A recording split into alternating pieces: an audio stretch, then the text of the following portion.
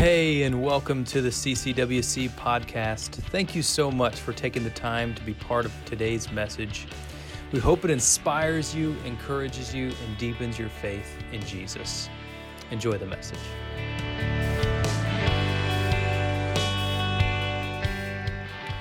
Well, speaking of children, I was reminded this week as I was preparing for this sermon. And this week I attempted to try to kind of get around some of the issues of last week by preparing the sermon with steel-toed boots on, and it didn't matter. God still found a way to step on some toes beneath my steel-toed boots as well. But it was interesting as I was kind of preparing that God brought forth this concept, this understanding of the key. The key, so to speak, of what it means to live within the context of a Christian home. And some of you might check out now because you say, well, I live alone, or I'm single, or I live in the dark by myself. And for whatever reason, you may check out. Let me just say, this specific passage goes far beyond just simply a Christian home, and also envelops the idea of a local church, the concept of living together in the home, the main Christian family, which is the family of God.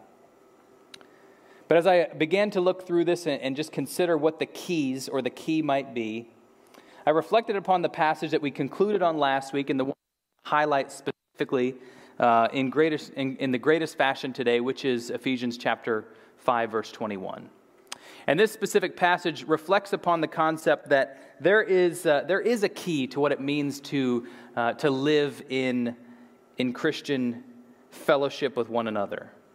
And while the first portion of this book that we've been reading through, Ephesians, reflected upon authenticity and the authenticity of the truth and what proper theology looks like, the second half is much more practical. But they are not in any way, in any fashion, separated from one another. In fact, the practical comes specifically from a right understanding of who God is and how He's created us to live.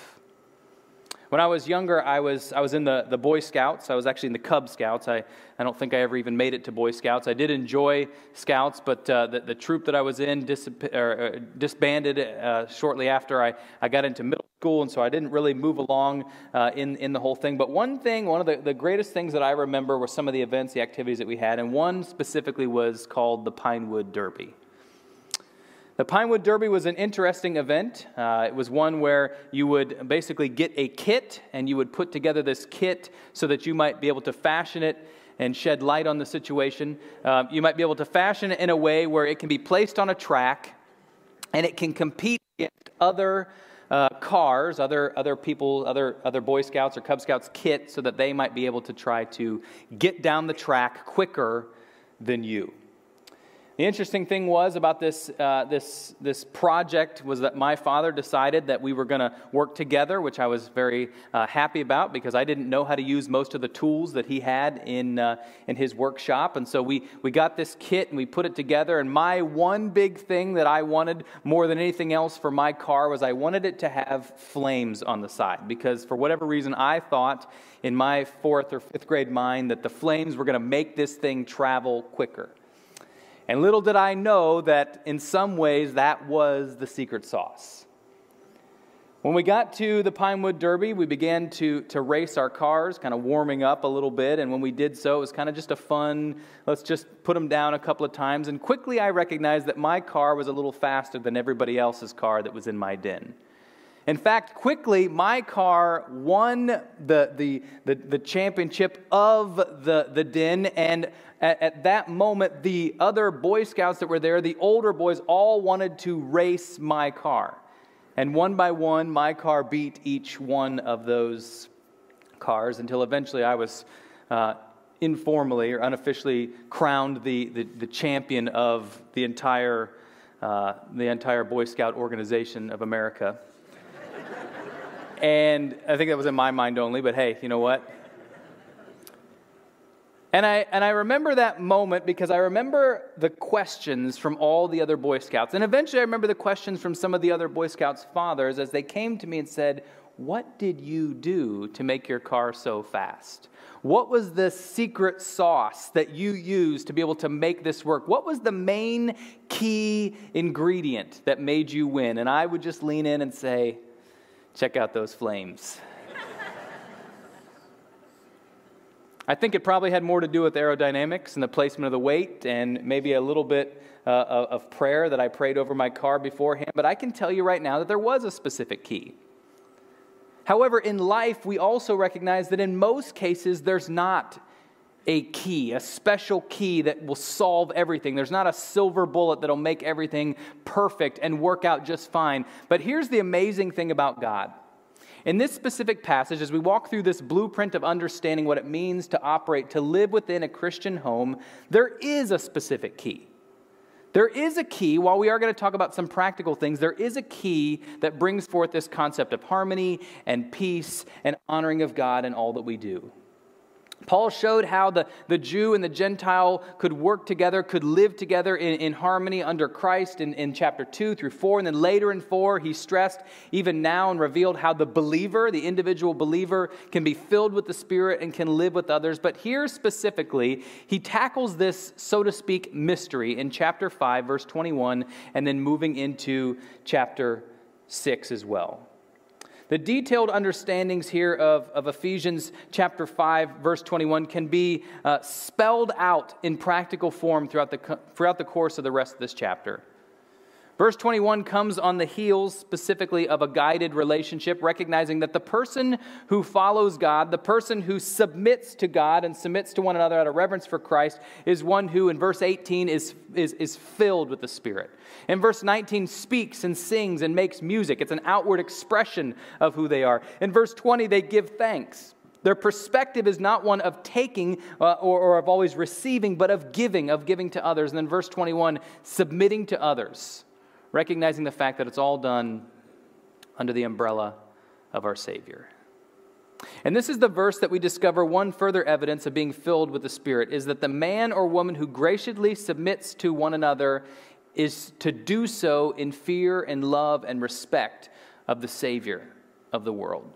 The one who is Spirit-filled does so with a humble heart, does so considering others more important than themselves, and willing to subject to Christian fellowship even when it might not be easy. Remember that kindness versus niceness we talked about last week? This is going out on the kindness aspect, recognizing that sometimes being kind isn't always the same as being nice. And then also to glorify God for the sake of Jesus Christ. So this sets the table, so to speak, of where we go and the recognition of what these relationships look like. It's interesting to note that throughout this specific passage that Paul also writes some similar words, some similar instructions to the church in the church in Colossians. And with them, his recognition is that there are specific issues that are taking place in different churches throughout the world in that time. Let me just throw this out there as we talk about timeless truths or universal principles. I would say that many of these things are still a struggle within the context of the church, even here today, a couple of thousand years later, on another continent, another place in the world, another culture. And so there is nothing more true or necessary for us to do than to take Scripture at its word and understand that God, while He did have an original audience when He inspired these words through Paul to this church, there are some universal things, some timeless truths that we can pick up on. The first part starts after verse 21, submit to one another out of reverence for Christ, starts with the concept, the understanding of spousal relationships. Spousal relationships between a husband and wife. And I believe that Paul starts here because he recognizes that the relationship, the foundation for the family is the relationship between a husband and a wife. In fact, he recognizes the fact that there is this mentality that Satan has, and perhaps some of you have experienced this or you've seen it before, that Satan attempts to try to envelop or to invoke this idea of divide and conquer. Meaning that if he can divide a husband and a wife on things, especially large things, starting usually with small things, that he can conquer the entire family. Paul recognizes the importance of keeping this close bond and not allowing any cracks, any slight cracks to be made or any small foothold to be taken within the life and the relationship of a spouse, a husband and a wife within a Christian household. Just yesterday, my son, every once in a while, we'll get them a special drink. Typically, it's a situation where you go to the store, and while you're there, you let them pick out something that they can have for dinner. And my son, he likes cream soda, and he wanted this cream soda drink. And so we were sitting down at dinner and getting ready to eat, and he runs over the refrigerator, and he gets out his cream soda, and he says, "Can I have this with this dinner?" I said, "Yeah, that's fine." And so he picks up the bottle, and he brings it over, and I watch him try to turn that lid and try to get that lid off. And with all his might, he tries as hard as he can, and eventually he does one of these things where, okay, it's starting to hurt a little bit, and he says, "Dad, will you open this for me?" And now I had recognized the fact that he had done a little bit of this when he was trying to get it off. And so I knew that if I were just to throw that lid off, that it was going to explode everywhere. And so what I decided to do was just kind of go a little bit slower and just kind of allow a little bit of the fizz to come out, just create that small little crack. And all of a sudden I hear from my daughter, who's just sitting on the other side of my son, "Dad, just rip the Band-Aid off." And for whatever reason, I did. Fortunately, enough of the carbonation had already gotten out of the bottle, and so it didn't explode everywhere. But let me just tell you, that is often Satan's tactic, is just to turn it just a little bit, just to shake things up and turn it just a little bit, and then eventually, or maybe all of a sudden, rip that Band-Aid off, and then that separation takes place. Verse 22 reads like this, 22 through 24. "Wives, submit to your own husbands as you do to the Lord. For the husband is the head of the wife, as Christ is the head of the church, his body, of which he is the Savior. Now, as the church submits to Christ, so also wives should submit to their husbands in everything." Now, this seems pretty bold for Paul to say. Basically, if we were to read this in context now, what he's saying is, wives, you have no power. Men, do whatever you want. You're in charge. You're the one. But let's just kind of look specifically at some of this stuff. It says, "Wives, submit yourselves." Submission is an interesting thing because it doesn't mean that you are in chains. It doesn't mean that you have no choice. In fact, submission actually literally means that you yield your own rights. Recognizing the fact that in this specific situation, and that's the first point there if you're following in your note guide, is that to submit means to yield one's rights. The word obey is not in this specific passage. Instead, or the word being forced is not in this passage. Instead, the word used there is this idea of submission, because the reality is that wives have specific rights, but here Paul is recognizing, hey, there is an opportunity, what I consider a teachable moment. Meaning the church, the home should reflect the church, and recognizing the fact that if Jesus is the head, Jesus is the groom, so to speak, that we in submission as the bride would submit. We would yield our own rights so that God might be able to lead us.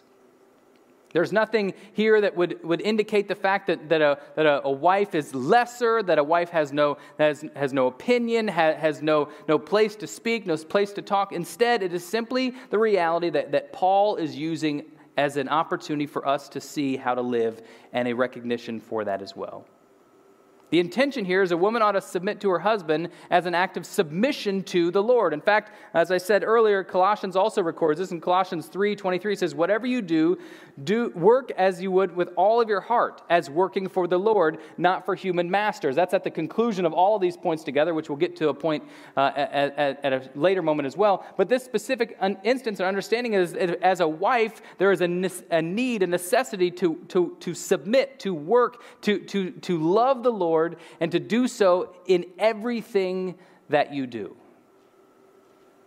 In fact, the second point under that, as we continue through this, is a wife should submit to her husband as an act of submission to the Lord, a head of the wife, a term that comes with responsibility. And this is the interesting thing here as well. If a wife is to submit to a husband, that gives great responsibility to the husband. Because the question that I ask is, what is she submitting to? Is she submitting to an overlord? Is she submitting to someone who's going to wield that power? Is she submitting to someone that's God-honoring, that loves her more than himself, and in every way is attempting to try to reveal Christ and show her, lead her to Christ in every way possible? Is it done so with a humble position or humble sacrifice? In fact, the comparison here to Christ is strong. He earned the right to be the head of the body by choosing the cross. Husbands, have you earned the right to be the head of your family by first choosing the cross? Did you wear your steel-toed shoes today? Guys, if she's going to submit to you, you better preach and be living the truth. And then the longest portion of this passage comes, in fact, on the heels of what I just said, this idea of husbands to wives. Chapter 5, continuing in verse 25, it says, "Husbands, love your wives as Christ loved the church and gave himself up for her, to make her holy, cleansing her by the washing with water through the word." And I'm going to pause for just a moment. This verse 25, he gave himself up for her. Paul's now revealing that this is not just a one-sided submission where a wife has to always submit to a husband, but there's this reciprocal relationship of love and respect. Not only the expression of the Lord's love, but an example of how a husband ought to devote himself to the wife's good, to the wife's life, to the wife's journey with Jesus as well. To give oneself up to death for his beloved, for the beloved, is a more extreme expression of devotion than the wife is called to make. And so here's the deal. It's almost easier for the wife simply because in some ways she just has to submit to a husband. Husband, the mantle, the call is high for you as it is to basically act, follow me as I follow Christ, to act as an example, a guide for the kingdom. The first point into that is this: the extreme call of the husband is to emulate Christ's example by giving oneself up to one's spouse in complete and humble devotion. And I know we're walking through this spousal thing, and I'll just mention it for just a moment. I know that there's probably many of you in here saying, "Hey, I'm not a husband, I'm not a wife, this doesn't really apply." Well, guess what? This does apply because of the recognition that it also is symbolic of how we are to live as the bride of Christ. But at the same time, there are relationships within your life that you probably have impact on or can have an impact on, whether it be a child who's married or whether it be a parent or a brother or a sister or a cousin. And therefore, you can speak truth into the life of these individuals as well.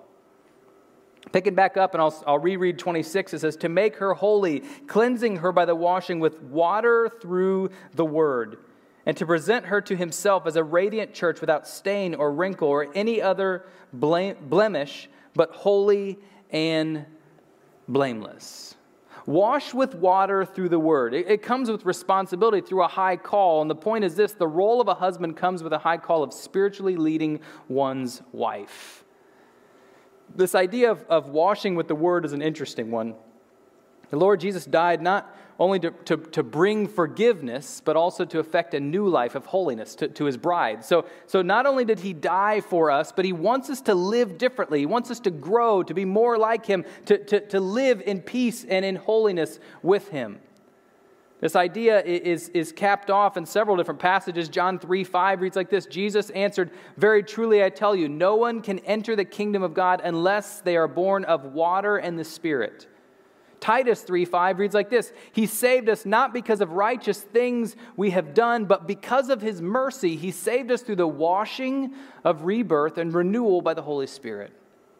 Or 1 Peter 1:23, 'For you have been born again, not of perishable seed, but of imperishable, through the living and enduring Word of God.' In the beginning was the Word, and the Word was with God, and the Word was God." This concept, it directs us, it reflects upon, it is a shining beacon light on Jesus.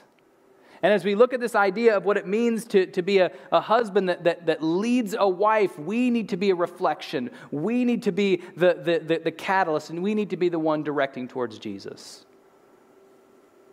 Verse 28, "In this same way, husbands ought to love their wives as their own bodies. He who loves his wife loves himself. And after all, no one ever hated their own body, but they fed and cared for their body, just as Christ does the church." Now, this is pretty clear. This is pretty clear that there is an actual connection that takes place. As their own body, loves himself, his own body. The basics for such expression for this type of teaching can be found in Genesis 2:24. Genesis 2:24, going all the way back to the beginning, when God created the world, He created all things, He created human beings. In verse 24, it reads like this: that is why a man leaves his wife and mother and is united to his wife, and they become one flesh. You know, in verse 31 here it says, for this reason, a man will leave his father and mother and be united to his wife, and the two will become one flesh. That is not just new to Paul. He's taking this concept out of the Old Testament, recognizing the fact that this is real. This is a real connection. Something new has been made. If a husband and wife become one flesh, then the man and wife that love one another and come together, they become part of one another. They become one entity together. In fact, the point is this: when spouses become one flesh, they become part of one another, means that they are now one body. They are now one together. They are united. The next couple verses explain this. In verse 32, and I'll give you a minute. Leave that up for just a second. In verse 32, it reads like this: this is a profound mystery, but I'm talking about Christ and the church. However, each one of you also must love his wife as he loves himself, and the wife must respect her husband. And so then Paul kind of does this, back to what I was talking about originally, back to the main point, which is how Christ engages with the church, with the body, with his bride. Yes, there are these metaphoric things that take place, and this all makes sense, and the examples make sense together, but we must always realize the importance of Christ and his church. That's where the mystery comes from. The profound truth of the union of Christ and his bride, the church, is beyond an unaided human understanding. We can't understand this fully, but Christ does. In verse 33, it talks about this love and this response, this love and respect, and the way that this basically is a cycle of just continuation together. When spouses become one flesh, they become part of one another. And I can't say this enough, that relationship between husband and wife, while it is foundational for a home, it's also to be a perfect picture of how Christ interacts, how Christ engages, how Christ intends for his church, for church and him to function. Chapter 6, verse 1 transitions now to parents and children. Parents and children. Children, obey your parents in the Lord, for this is right. Honor your father and mother, which is the first command with a promise. I'm going to pause there. This is the first command with a promise. Again, Paul is borrowing from, this time from Exodus, from Moses' writings. And here he pulls out this commandment, this one of the 10 main commandments, and he brings it to the forefront. Verse 3 says, so that it may go well with you and that you may enjoy long life on the earth, which is a continuation of that commandment as well. On the earth. Where this compound, where this command, I should say, occurs, this promise together occurs. The specific application was not necessarily directly appropriate for the Ephesians, but it certainly made sense in this general application, which is this, and it's very simple. You might amen this, but children, obey your parents. Children, obey your parents. There's obviously a command there, but there's also, it's the only one, the command with a promise. Most of it's in here are in one of those, or maybe both of those phases, where you're either a parent or you're a child, or maybe you're both. So you kind of have this going both ways. Children, obey your parents. And here's the good part, and I know that you said amen, and I say amen to that too, but guess what? Parents, you're not off the hook. Because just like the spousal relationship, when there is taught submission that is important, the person who is the one who is being submitted to bears responsibility because of the fact that God has given them power and impact and influence over the other. There's a literal command that tells children to obey their parents. And how does that reflect? What does that mean to the parents in the room, or the parents that are reading, or the parents that want to live with a Christian household? That means that we better have it together. Doesn't mean that everything's going to be perfect, but that means that we better be following the right one. And we better be Christ's followers. Because of this command, the obligation, the door is wide open for parents to wield power over their children. And Paul recognizes that. That's why he continues on as he talks about this, is specifically with fathers who also have this idea or this concept of being the one who the wife is submitting to. In verse 4, it reads like this: Fathers, do not exacerbate your children. Instead, bring them up in the training and instruction of the Lord. It is interesting to me that mother is absent from that portion. I don't know if it's specifically, I've read some different commentaries on it, but I'm not sure if it's specifically because of the fact that there were men that were doing this, or maybe it has to do more with the fact that there were men that were prone to it in that area, or maybe it's because of the fact that in a lot of ways as we read this specific passage, we see that men have been elevated in a certain way within the home to have this higher power is the wrong word, so I'll say authority. That's probably the right word. Not probably, it is. And so that'll work there. And so with this specific instance, we recognize the fact that Paul zeroes in on fathers. Again, the man of the household. Do not exacerbate. Fathers must surrender any right that they have or they feel to act unreasonably towards children. In fact, children are commanded through the command to submit to and obey their parents because God has given them parents as His own agenda to raise them and teach them. Furthermore, when children are taught to honor their father and mother, they will have no trouble, so to speak, honoring their their heavenly Father.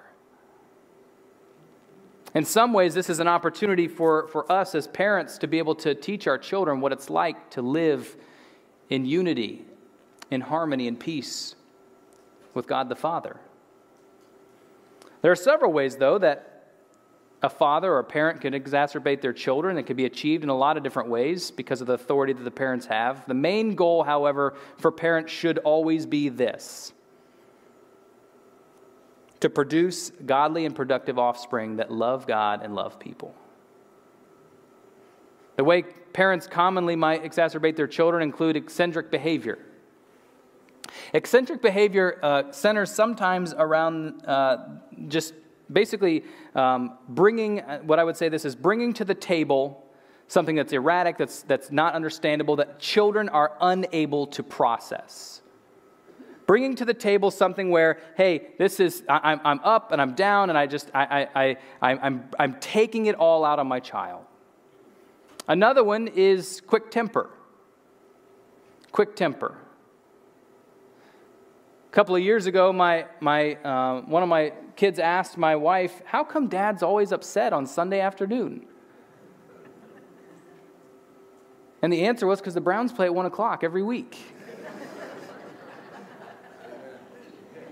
I can get some amens on that. Another one is inconsistency of rules and discipline. Here's the rules I want you to follow. And when they follow them, you turn around and say, well, you didn't do it right, or you didn't do it quick enough. And so this inconsistency brings forth a confusion in the mind. Another one is neglect. Well, this one can get close to home, especially in a world where work is important and we've got things we have to do, and it's easier just to kind of give the kid an iPad or a phone and just take care of yourself for a while, and that neglect begins to set in. Another one is various forms of mental, emotional, and physical abuse.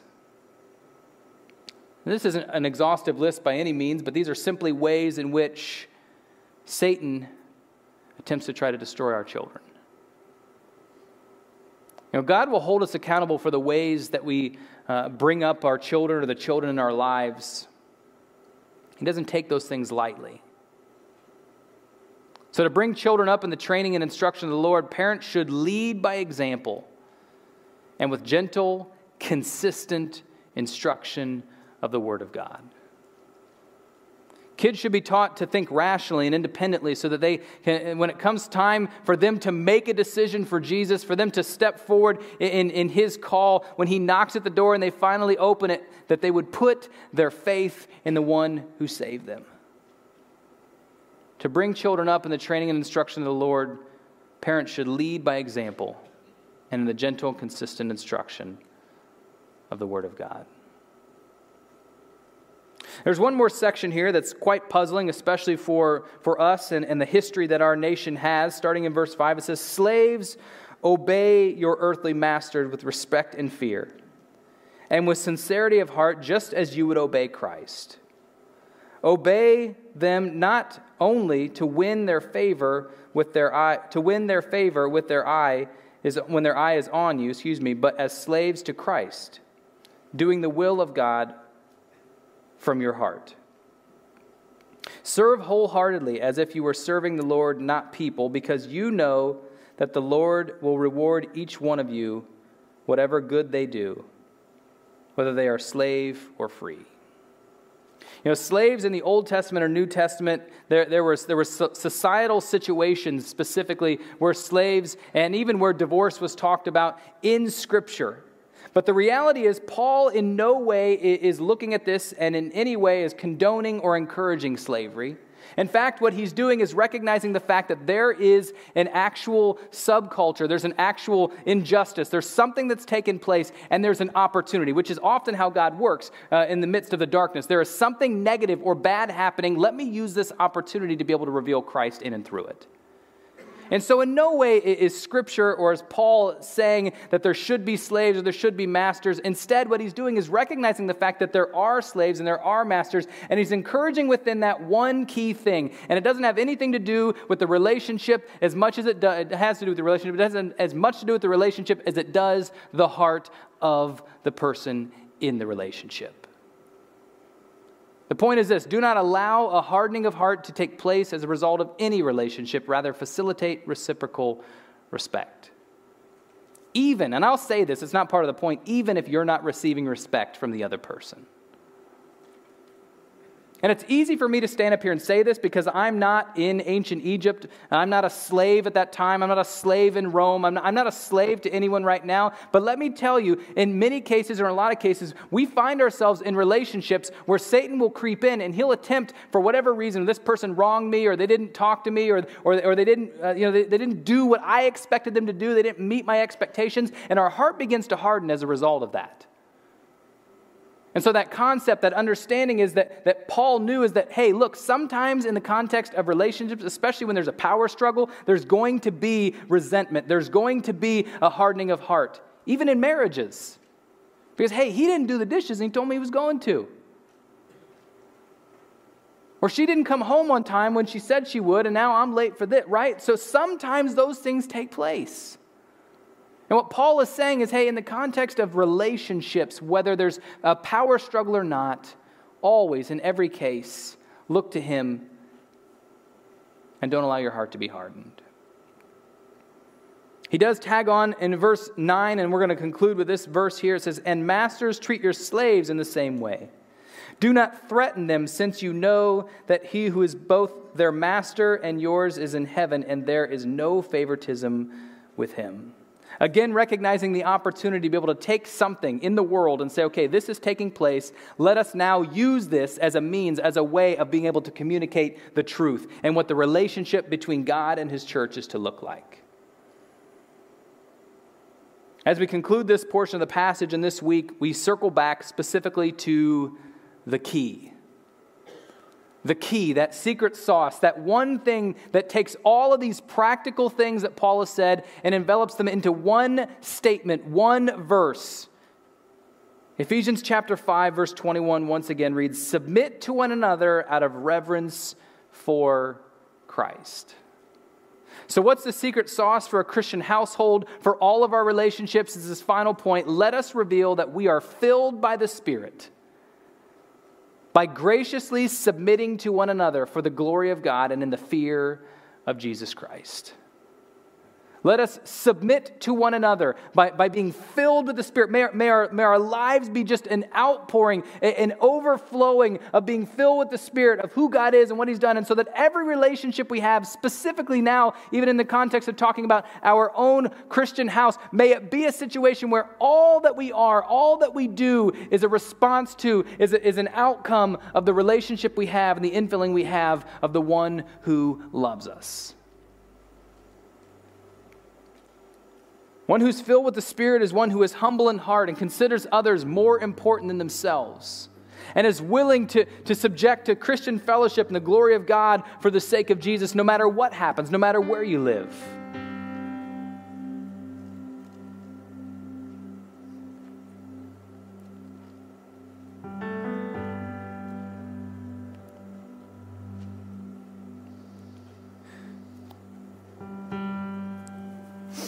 going to skip forward to this, and here's the main crux. Relationships aren't always perfect. There is no perfect home. There is no perfect marriage. None of these things are perfect. But there is a perfect God. And that perfect God has chosen to step into this world so that we might be able to experience real and lasting eternal perfection with Him.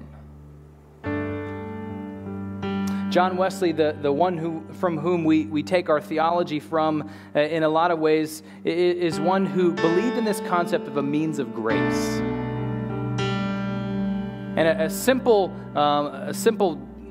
definition of a means of grace basically centers around the concept of a physical thing, a physical action in life that brings forth an opportunity for spiritual growth.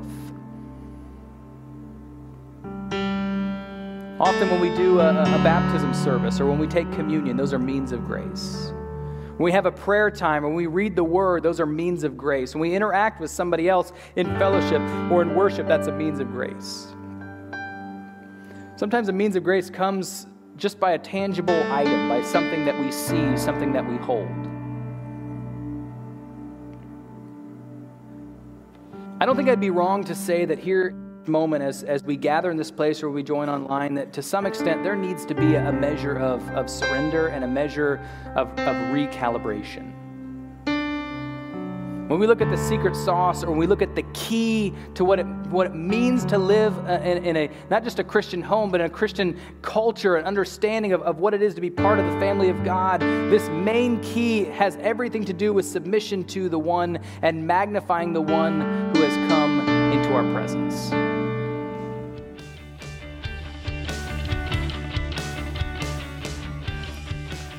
Thank you again for spending time with us today. Thank you especially to those of you who give to CCWC. It is through your faithfulness that makes this ministry possible.